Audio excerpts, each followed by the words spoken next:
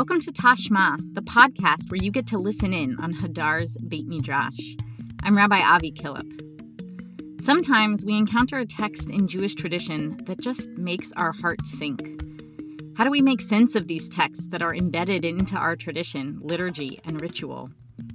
Today we are listening to a lecture that I gave this past summer called For Love is as Fierce as Death, Modern Women's Midrash as a Tool for Reading Our Most Difficult Texts.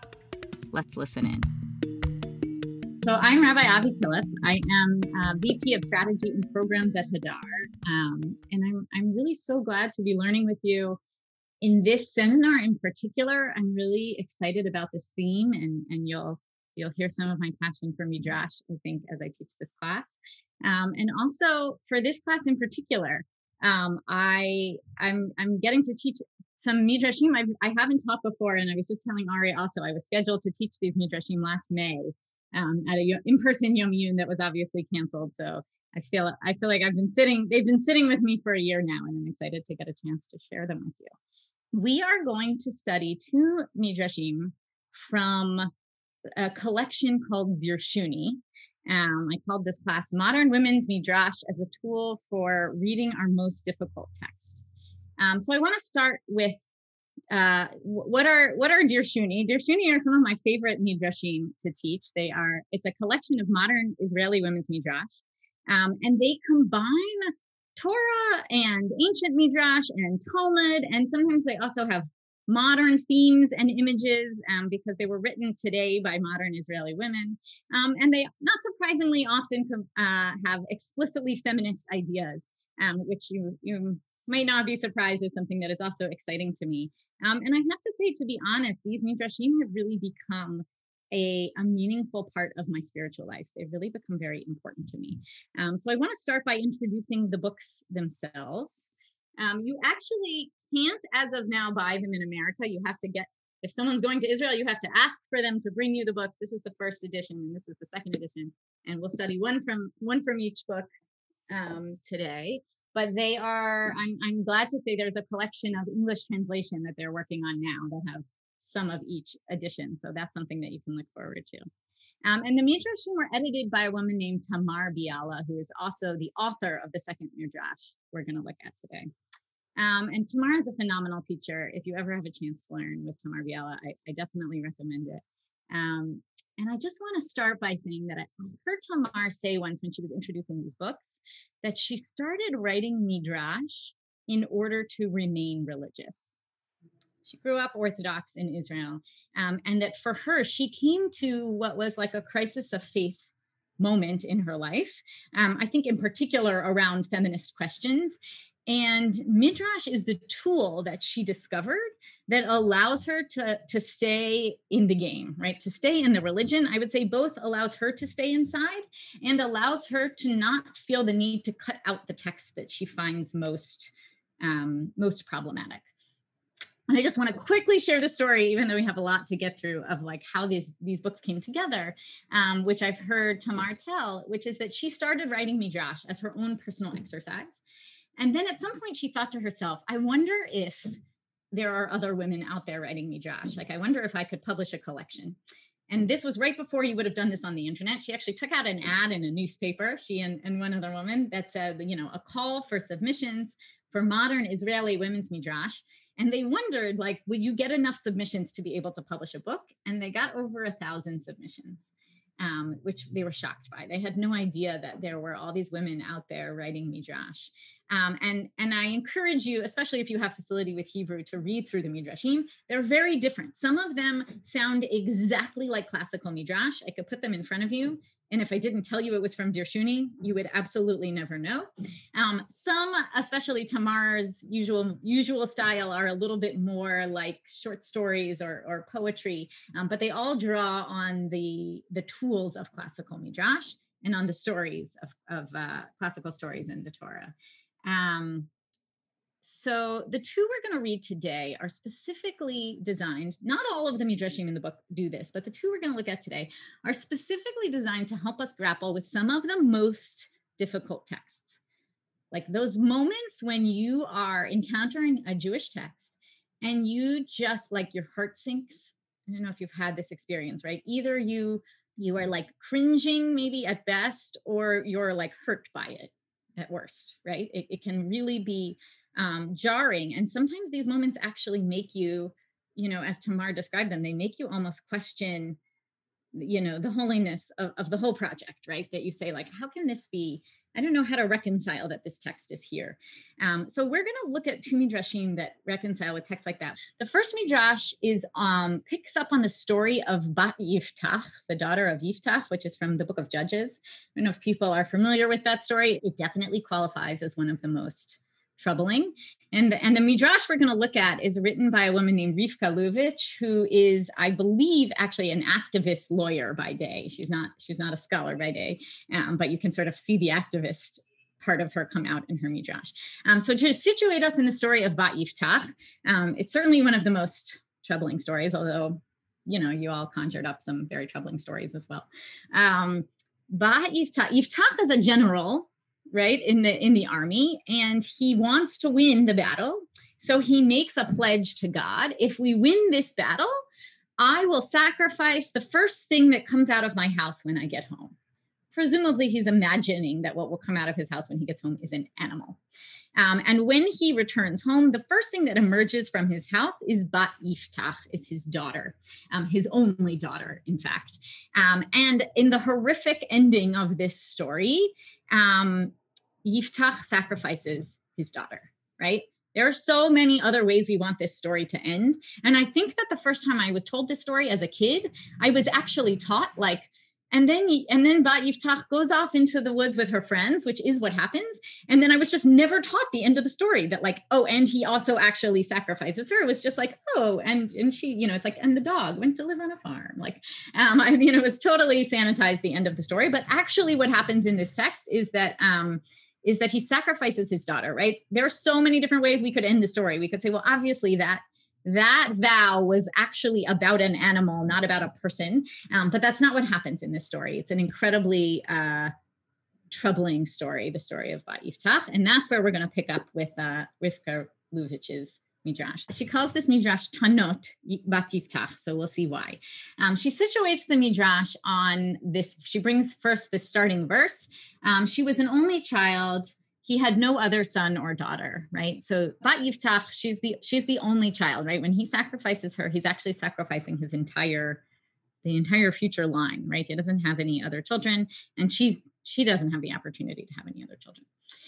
Okay, so I'm gonna go through it and really look at each line to say, what is she doing here in this midrash? She starts, the Shekhinah said to Bat Yiftach, right? Amra la hashchina la Bat Yiftach. So already, like in this first phrase, she's drawing on the Shekhinah. The Shekhinah is our feminine image of God, right? So the idea of God in many of the Dirshuni Midrashim present us with feminine God images, but always in like traditional language and methodology. So the Shekhinah, who is the feminine manifestation of God, says to Bat Yiftach,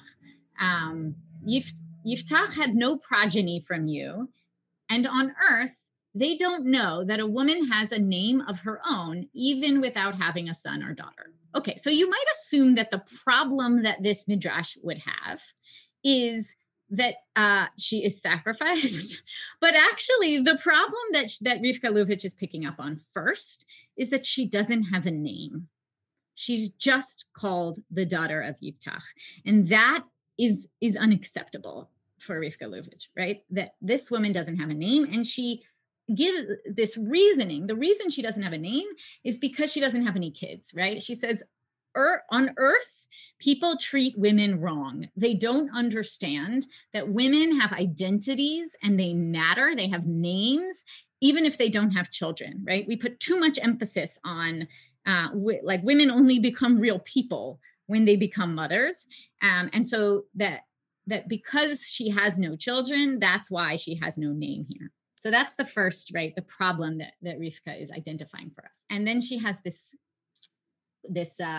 response to it, that the Shekhinah says to Bat Yiftach, sit with me in the heavens, Meramim, and weep for this.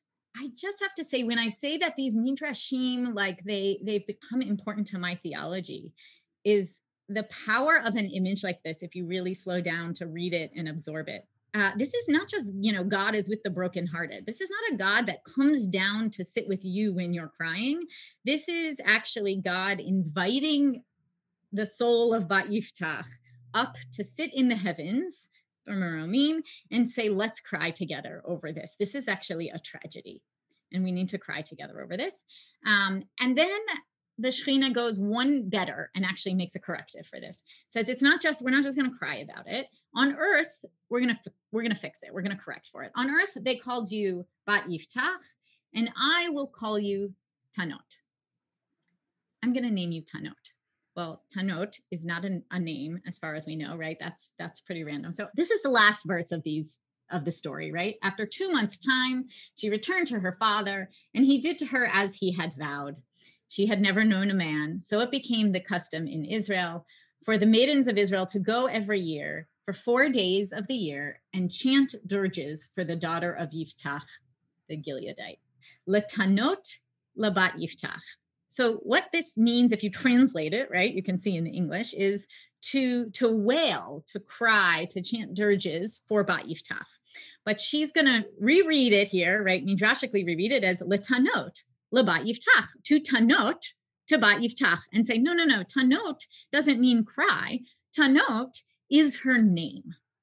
That's the name she's going to pull out of this text and reclaim. So she says, I'll call you Tanot. And the reader says what we say, why is she called Tanot? Because it is written. And so since long ago, the daughters of Israel go down to wail, Tanot, for the daughter of Yiftach, the Gileadite, 4 days a year. And they said, Tanot does not mean wailing, but it is the name of Yiftach's daughter. What does she do? She sits in the heavens, she sits Beromim, and she listens to the stories of the earthly daughters of Israel. Okay, she listens to Benot Yisrael, the stories of Benot Yisrael. And then she goes back and sits with the Shekhinah and bewails their sorrows in her ear and prays for them and pleads their righteousness. So there's a play on words here with mitaneh also. That the word tanot can mean cry, which is what it probably means in the pshat of the text here, but it can also mean to narrate. So we flip here. First of all, it becomes her name, but in addition to becoming her name, what she does in the long run is not cry. What she does in the long run is she narrates the stories of the abused or hurt Benot Yisrael, and she advocates on their behalf. Exactly. She advocates on their behalf to the Shekhinah directly, right? So just to be clear, this word tanot is the same root as unatana tokef, right? Unatana tokef, which we recite on the high holidays when we have this image that there's somebody up there advocating for us. And Rivka Lovich is giving us Bat Yiftach as a gift, as a character, that this is our advocate. Bat Yiftach, not only did she not die in vain, she is actually now up there listening to us and advocating for us directly. And I have to say, I just read an article recently about how victims of sexual assault turn into activists and advocates for other women. Like how do women make that switch? And coming back from that article back to this text, it feels so relevant, right? That's what happens here. She, in the traditional story, she is completely victim. She has no name. She has basically no agency. And here she not only has a name, but she has a job. And her job is actually to prevent the same violence that happened to her from happening to other Benot Yisrael.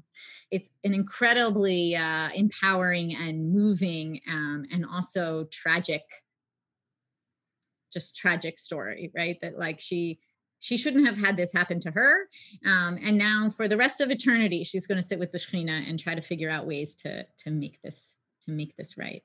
So that's our first text that I wanted to share as one version of how a modern Midrash is drawing on all this ancient Midrash in order to offer a corrective. There was an article that came out a few years ago that was like about women studying Talmud. And the premise was sort of like, Talmud is so offensive to women. Like, Why do women study Talmud if it's so offensive to women? There's so much of Talmud that is offensive to women. And one of the most interesting responses that I heard from someone, from Rabbi Sarah Mulhern, who's an alum of Hadar, was she was sort of like, well, what's the other option? Like, do I have another option of a different wisdom tradition that isn't offensive to women?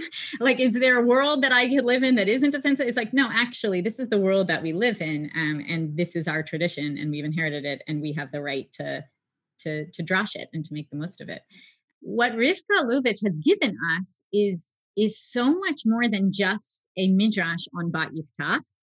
As I said, she's given us this character that we now get to have and use. And so Rivka Lubitch's Midrash Tanot is in the first volume of Dirshuni, and the next Midrash we're going to read is in the second volume of Dirshuni, and it is one of several of the authors from Dirshuni who wrote Midrashim using the character of Tanot. The character that she invents in her Midrash is now going to show up in other Midrashim, which is, of course, how Midrash works, right? It's a snowball effect. That later Midrash involve images from earlier Midrash, and the same now gets to happen with Mumin's Midrash, which is an amazing thing to say. Like, we don't just have a generation of Dirshuni, we have now 2 generations of Dirshuni, and it can grow from here, which is sort of, it's an amazing thing to think about, and also to say, like, yeah, actually there was so much agency in the Tanot Midrash. It became real. That Tanot really became a character. So the second midrash we're going to look at is from Tamar Biala, who, again, I said is the editor of the book. She is going to respond to this piece of Yechezkel that she finds problematic. And I just want to say, by way of introduction to this piece of Yechezkel, that I find this piece of Yechezkel so problematic.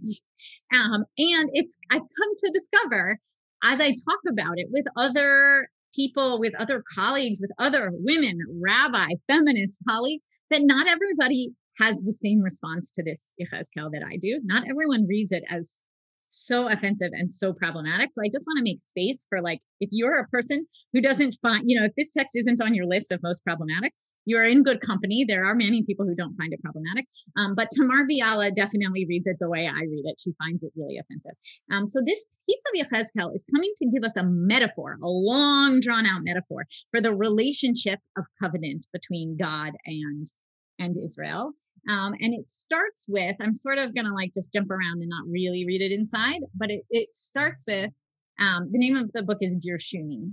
It starts with God finding, God is the male here, finding a baby that has been uncared for, with these really graphic images of what does it mean for a baby to be uncared for.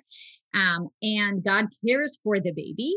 And then we get this sort of jarring switch where it says, you were still naked and bare when I passed by you and saw that your time for love had arrived.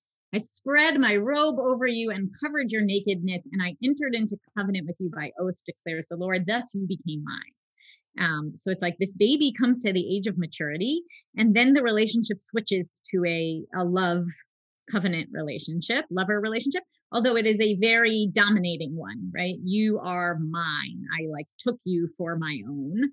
And then we get a little bit of love imagery. And then later on, we're going to hear the part of the story where Israel worships other gods and hurts God. And that story will be represented as you are the lover who poured yourself out and I punished you, right? I sent these other nations to punish you. There's feels like a lot of sort of domestic violence. You are a whore and I'm going to hurt you. I find this text incredibly painful to read. And you'll see if you look down on the handout, we don't need to read it inside. I just wanted to sort of name when we say sometimes the thing to do with a problematic text is don't spend too much time on it. Don't spend so much of your life worrying about a random piece of Yechezkel, Avi. It doesn't matter, right? This story is referenced and quoted in the Haggadah and in the bris ceremony. And so I have this visceral negative response to this text, and I have it every time I'm leading a Seder. And I have it every time I'm standing at a bris and I hear this phrase. I just wanted to bring those to highlight that we don't always have the luxury of just skipping over the difficult text. And also that it's not so easy to say like, well, I just reject that story. That's not the metaphor that works for me. Because when they're already baked into our liturgy, they are actually baked into the way we live our Jewish lives. Like brisses and Passover seders are my favorite. Like those are the best Jewish rituals. And so I have to figure out how to reconcile my favorite Jewish rituals that also have this really problematic metaphor at the core. Okay, so Tamar, I just think Tamar is brilliant. She's a brilliant reader of text. She is going to base her Midrash, she's going to root it in not only the texts of Yechezkel, of Ezekiel, and Song of Songs and Shir HaShirim, but also in these two pieces of Midrash, ancient Midrash. So one is from the Talmud in Chagiga, and the second is from Mishnah in Yadayim. So I'm going to read them. We'll just talk about what they mean. I think the premise you want to have in your mind is that there is discussion in the Talmud about how did the books of the Tanakh get codified, right? Like why are some books in the Tanakh and some books not in the Tanakh? How did that happen? How did books make it into the Bible? That's a discussion that comes up periodically throughout the Talmud. So here's a piece of that discussion in Chagiga. Rabbi Yehuda said, "Yet let us fondly remember that man," which man? And Hanina ben Chizkiah was his name. "If not for him, the book of Ezekiel would have been hidden away, for it contradicted things in the Torah." Okay, what's the problem with Yechezkel? Chagiga is telling us there are parts of Yechezkel that actually contradict the Torah. Now, if you are a student of Bible, you will discover that there are many parts of Tanakh, some that retell stories from the Torah and they retell them differently, or they have a law, but it's slightly different law than the one that came in the Torah. So this is something that happens. There are parts of books of Tanakh that contradict the Torah. But we're bringing it about Yechezkel here. So what did he do? How did he save it? This is the guy that saved it. They brought him 300 kegs of oil, and he sat in an attic and searched it with Midrash, the Dirshuni. This, I think, it's really, this is the like Talmudic way of sharing the same sentiment that I said at the beginning in the name of Tamar Biala, right? That sometimes in order to keep a text in the canon, you have to have Midrash, right? This is not a modern idea that Tamar invented. This is in the Chagiga, in our Talmud, that we say sometimes when a text is problematic, it contradicts something else that we hold dear. Midrash is a way to solve that problem. So presumably here, 300 kegs of oil is meant to indicate he had to stay up night upon night, working through the night to write this Midrash to solve this problem, right? It took 300 kegs of oil. The second Midrash she brings is from Mishnah Yadayim. Rabbi Akiva says, "God forbid, not a single Israelite ever disagreed and said that the Song of Songs does not render one's hands impure." Okay, so render one's hands impure is code for, is it a holy book? Is it part of the Tanakh? Because books that are part of the Tanakh render your hands impure, and books that are not don't. If that doesn't mean anything to you, don't worry about it. That's not really the point. The point here that I want to make is there is a discussion in the Talmud, in the Mishnah, of whether or not Shir HaShirim should be a book of the Tanakh, right? It's very sexy, Shir HaShirim. It doesn't read like a book of Torah. How did this book make it in? And Rabbi Akiva is the advocate for this book. And Rabbi Akiva says, nobody ever disagreed, for all of eternity in its entirety is not as worthy as the day on which Song of Songs, Shir HaShirim, was given to Israel.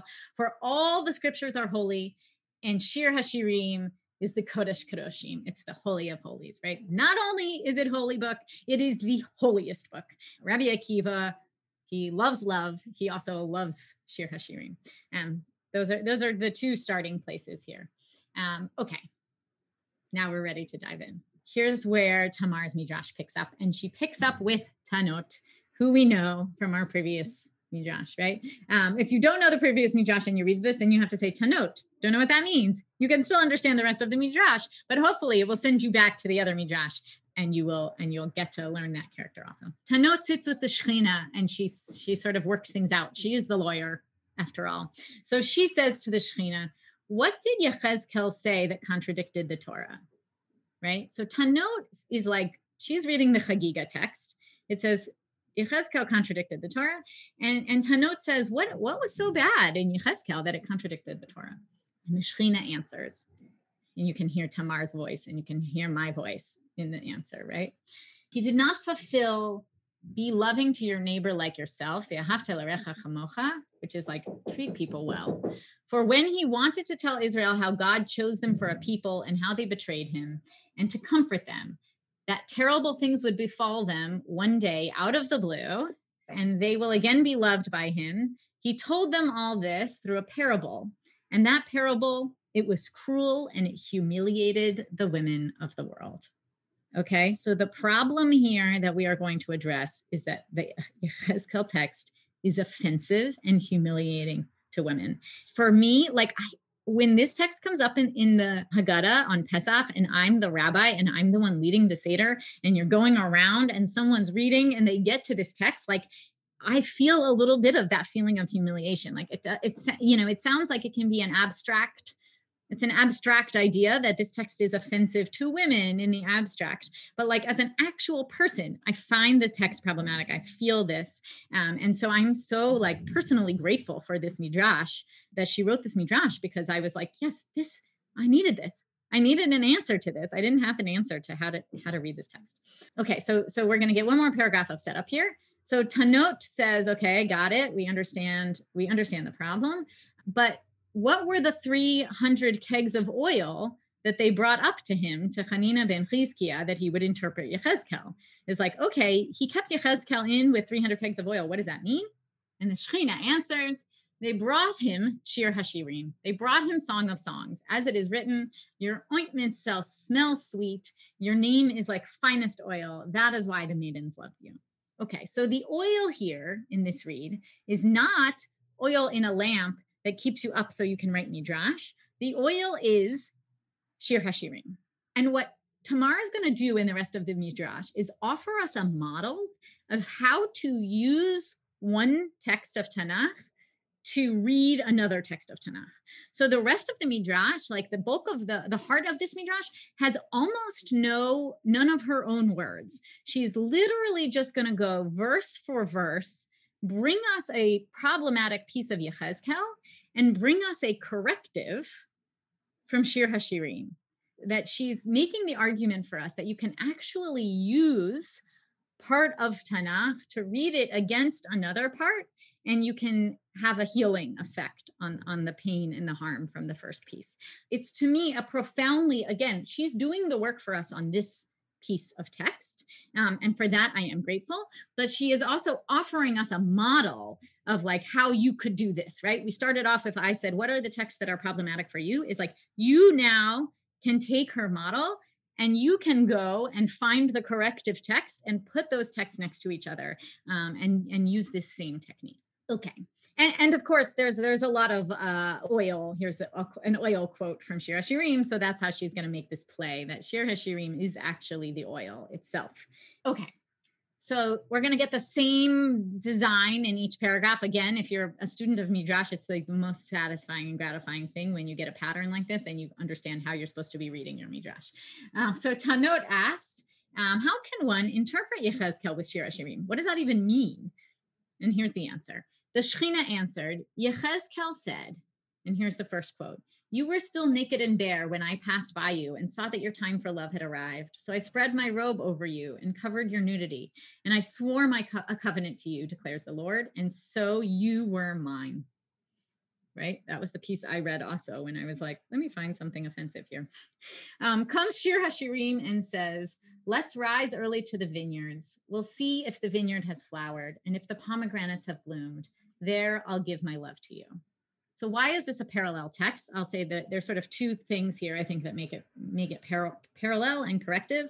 The first is, I saw that your time for love had arrived, right? We see that image picked up in the Shir Hashirim quote of the vine has flowered. This is the time for maturity, the time for love is there. But in the Yechezkel, you were mine, right? In the Yechezkel, the male takes the female, and in the Shir Hashirim, the male gives himself to the female. right? That love is a giving of yourself as opposed to a taking of somebody else. So it is like an exact inverse. This is the corrective. This is the tikkun. The tikkun for the violence in the Yechezkel of I took is the reverse image that we find in the Shir HaShirim of I gave. So let's do another one. You scroll down a little bit. Yechezkel said, like a mother, like daughter, you are your mother's daughter, she who rejected her man and her children. Again, I find this line so hard, right? It is literally, your mother was a whore and you're a whore just like her. It's like, it's the most negative. It had like, you can, I mean, I don't know how people will feel about my saying. It's like, you can feel the misogyny of like, oh, women, you're just like your mother. And here's the corrective from Shir HaShirim. Till I brought him to my mother's house, to the chamber of she who conceived me. I would lead you. I would bring you to my mother's house. Under the apple tree, I roused you. It was there your mother conceived you. Tamar Biala, in the voice of the Shechina, in the voice of, the rabbi in the Chagiga Midrash, finds the corrective verses, goes to Shir HaShirim and says, there are verses wherein your association with your mother are what make you beautiful. They are what make you appealing. They are what make you wonderful. They are images wherein being your mother's daughter is a compliment. And though we can read these texts directly next to the Yechezkel, and they can be a corrective to the negative mother imagery. The next one is great. I think it's one of the most clear. Yechezkel says, I clothed you, wound fine linen about your head, and dressed you in silks, right? You came of age, and I covered you up. It's like women's modesty is needed. Comes Shir HaShirim and says, let me see your face. Turn back, that we may gaze upon you. Women should be covered, or women should be seen. I want to see your face directly. I want you to show yourself to the world. Gazing upon you becomes a good thing, as opposed to the only way to protect women in the world is to cover them up. So we get a covering verse corrected with an uncovering verse. Okay, we'll do the next one. I just think Tamar is such a brilliant reader of text. Yechezkel said, and you will be too ashamed to open your mouth again, right? Yechezkel says, shut up. I will shame you into silence. Comes Shir HaShirim and says, oh, you who linger in the garden, a lover is listening. Let me hear your voice, right? Hashmi'ini et kolech. I want to hear you speak. Women should speak. Speak up. It's the corrective of the shut up verse from Yechezkel. Yechezkel said, this is the abusive part, right? Now I will raise my arm against you and give you over to your enemies. I will direct bloody and passionate fury against you. I will deliver you into their hands, and they will tear down and level and strip you and take and gather a mob and pelt you with stones and pierce you with their swords and punish you. This is the image of a God who has been betrayed, who is sending other nations to fight. But the Yechezkel presents it still within the metaphor, right? We're still in the marriage metaphor. So we are given this like violent male lover who attacks physically. And here's our Shir HaShirim corrective. A king is held captive in the tresses and says, let me be a seal upon your hand. If you read the context around, I couldn't bring everything, but if you read the context around these Shir HaShirim, it's like the woman's body is a fortress. So whereas in the first one, like she is just victim of violence, the image is flipped here. The king is held captive in her hair, right?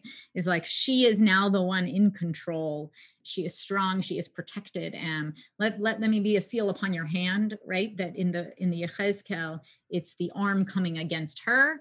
And in the Shir HaShirim, she is the one who has the arm. Actually, it's her strength. These texts right now are only in Hebrew. I have some translations, so you can email me if you're interested in translations. But they are, as I said, publishing a translated version of Dirshuni. Okay, Yechezkel said, confident in your beauty and fame, you played the whore. Pretty extreme, right? Comes Shir HaShirim and says, if you don't know, O fairest woman, go out. And added, arise, my darling, my fair one, come away. So you have to know, I think, a little bit to understand this, that the rabbis pick up on any story that says a woman went out. They read it as like went out to whore herself. The like Rashi and the Midrashim on the story of Dinah that like we might teach as the rape of Dinah. Rashi says, oh, well, Dinah went out. That story actually also has the image of just like her mother. It's like, oh, just like Leah, women are just bad. But the image of like women went out tends to be read as like women went out to, like women shouldn't be out. They shouldn't be in the street. They should be at home. And the Shir HaShirim is the corrective for here, saying to the woman, you should go out. You should come away. You don't have to stay locked up inside. Okay, one more. Yechezkel said, I will establish my covenant with you, and your beauty won you fame amongst the nations, perfected through the splendor which I bestowed upon you, declares the Lord. Again, I made my covenant with you. It's a very one-sided, right? God chose Israel, and that's that. And Shir HaShirim says, oh, that you were my brother, which is kind of a weird sentence. I think in the Shir HaShirim, it's like, then I could touch you because we'd be related, but also then we'd be related. So it's a little bit of a weird image. But also we get, and my beloved is mine, and I am his, right? Ani ledodi v'dodi lo, or v'ani lo. This is a phrase that we use in modern weddings, right? We like it. It's mutual love here. And it feels so different than the Yechezkel, which is the one-sided. I chose you, and that's that. The Shir HaShirim offers us something that is mutual. I'm yours, and you're mine. We're in this together. It's a different image of love. The ending. And so it was that the Shechina said to Tanot, draw me, so the Shechina is now going to explain to Tanot, draw me after you, narutzu, let's run. This is a quote from Shir HaShirim. Narutzu is like ratz, if you know modern Hebrew, is run. Don't read it as narutzu, but rather as nirtzeh, let's desire. For there is no love where there is no will, and there is no faithfulness where there is no trust. And all the scriptures are holy, and Shir HaShirim is the holy of holies. This is what I think she's saying here, right? Now, Narutzu, let's run. Let's read it as no desire. That desire is what's missing from the Yechezkel text. And I think that there is no love where there is no will as in desire. I almost think we could read this in like Me Too language as like, there is no love where there is no love or sex where there is no consent.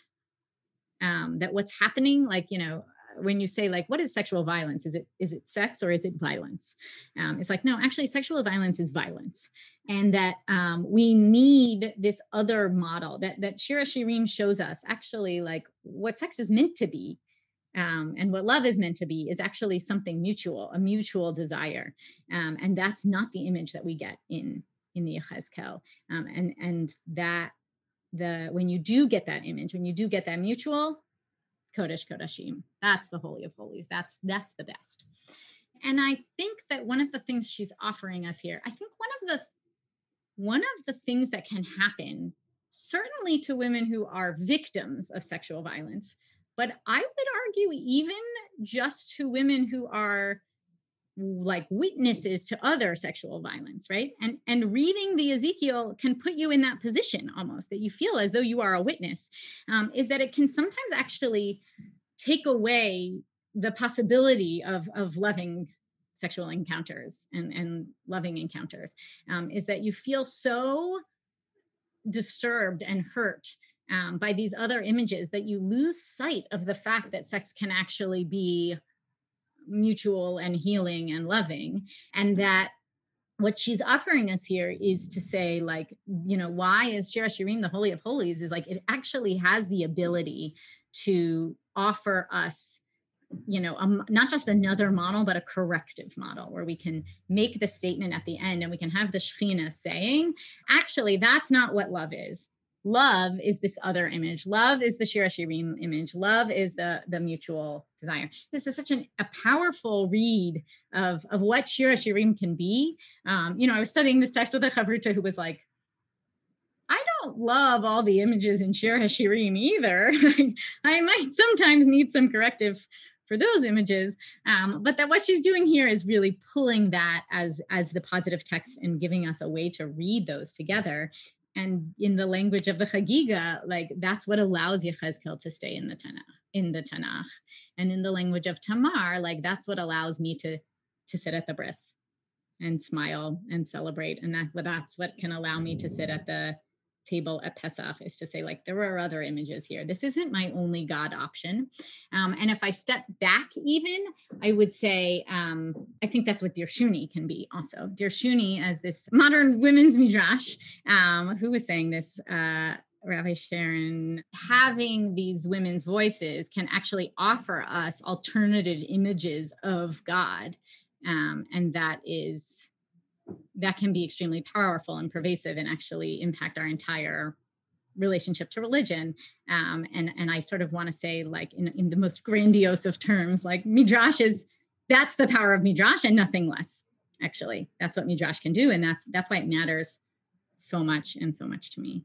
It's a totally different thing if I say, God gave you this Torah and it's yours to grapple with, than if I say, God gave us this Torah and it's God's to grapple with, right? That, like, God and Tanot are up there, like, in the divine Beit Midrash Shel Shamayim, having this conversation.